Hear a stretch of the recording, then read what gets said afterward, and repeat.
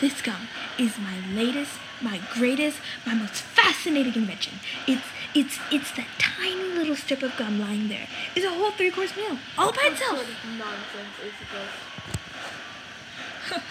My dear sir, when I start selling these gums in stores, it will change everything. It will be the end of all kitchens and cooking. There will be no more marketing to do, no more buying of meat and groceries. There will be no knives and no forks at mealtimes, no plates, no washing up, no garbage, no mess. It's just a little strip of Wonka's magic chewing gum, and that's all you'll need for breakfast, lunch, and supper.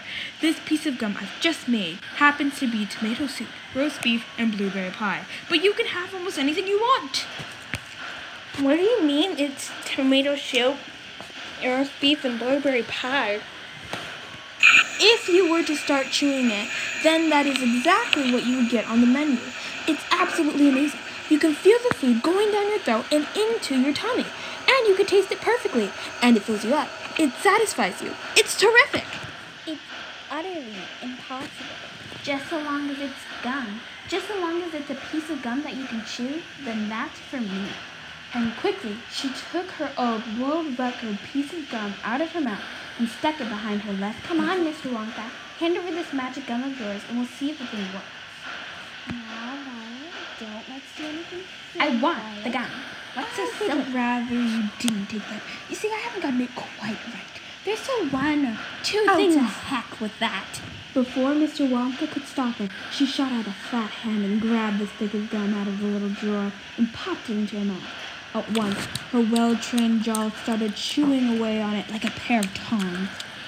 Don't! Fabulous! It's tomato soup. It's hot and creamy and delicious. I can feel it running down my throat. Stop! The gum isn't ready yet. It's not right. Of course it's all right. It's working beautifully. Oh my, what lovely soup this is. Spit it out. It's changing. The second course is coming up. It's roast beef. It's tender and juicy. Oh boy, what a flavor. The baked potato is marvelous too. It's got crispy skin and it's filled with butter inside. But how interesting, Violet. You are a clever girl. Keep chewing, girl. Keep right on chewing, baby. This is a great day for the Beauregards. All of those, the first person in the world to have a chewing gum meal. Everybody was watching Violet Beauregard as she stood there chewing this extraordinary gum. Little Charlie Bucket was staring at her absolutely spellbound, watching her huge, rubbery lips as they pressed and unpressed with the chewing, and Grandpa Joe stood beside him, gaping at the girl. No, no, no, no, no! It isn't ready for eating! It isn't right! You mustn't do it!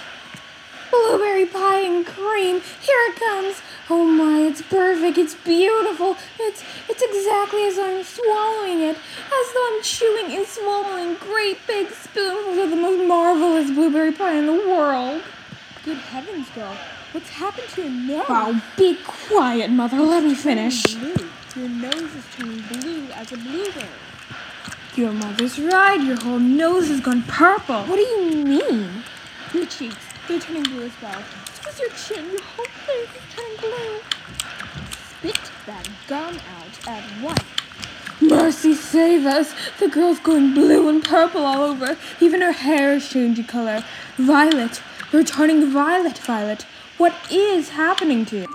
To find what's to happen to Violet Beauregard, read Roald Dahl's book, Charlie and the Chocolate Factory.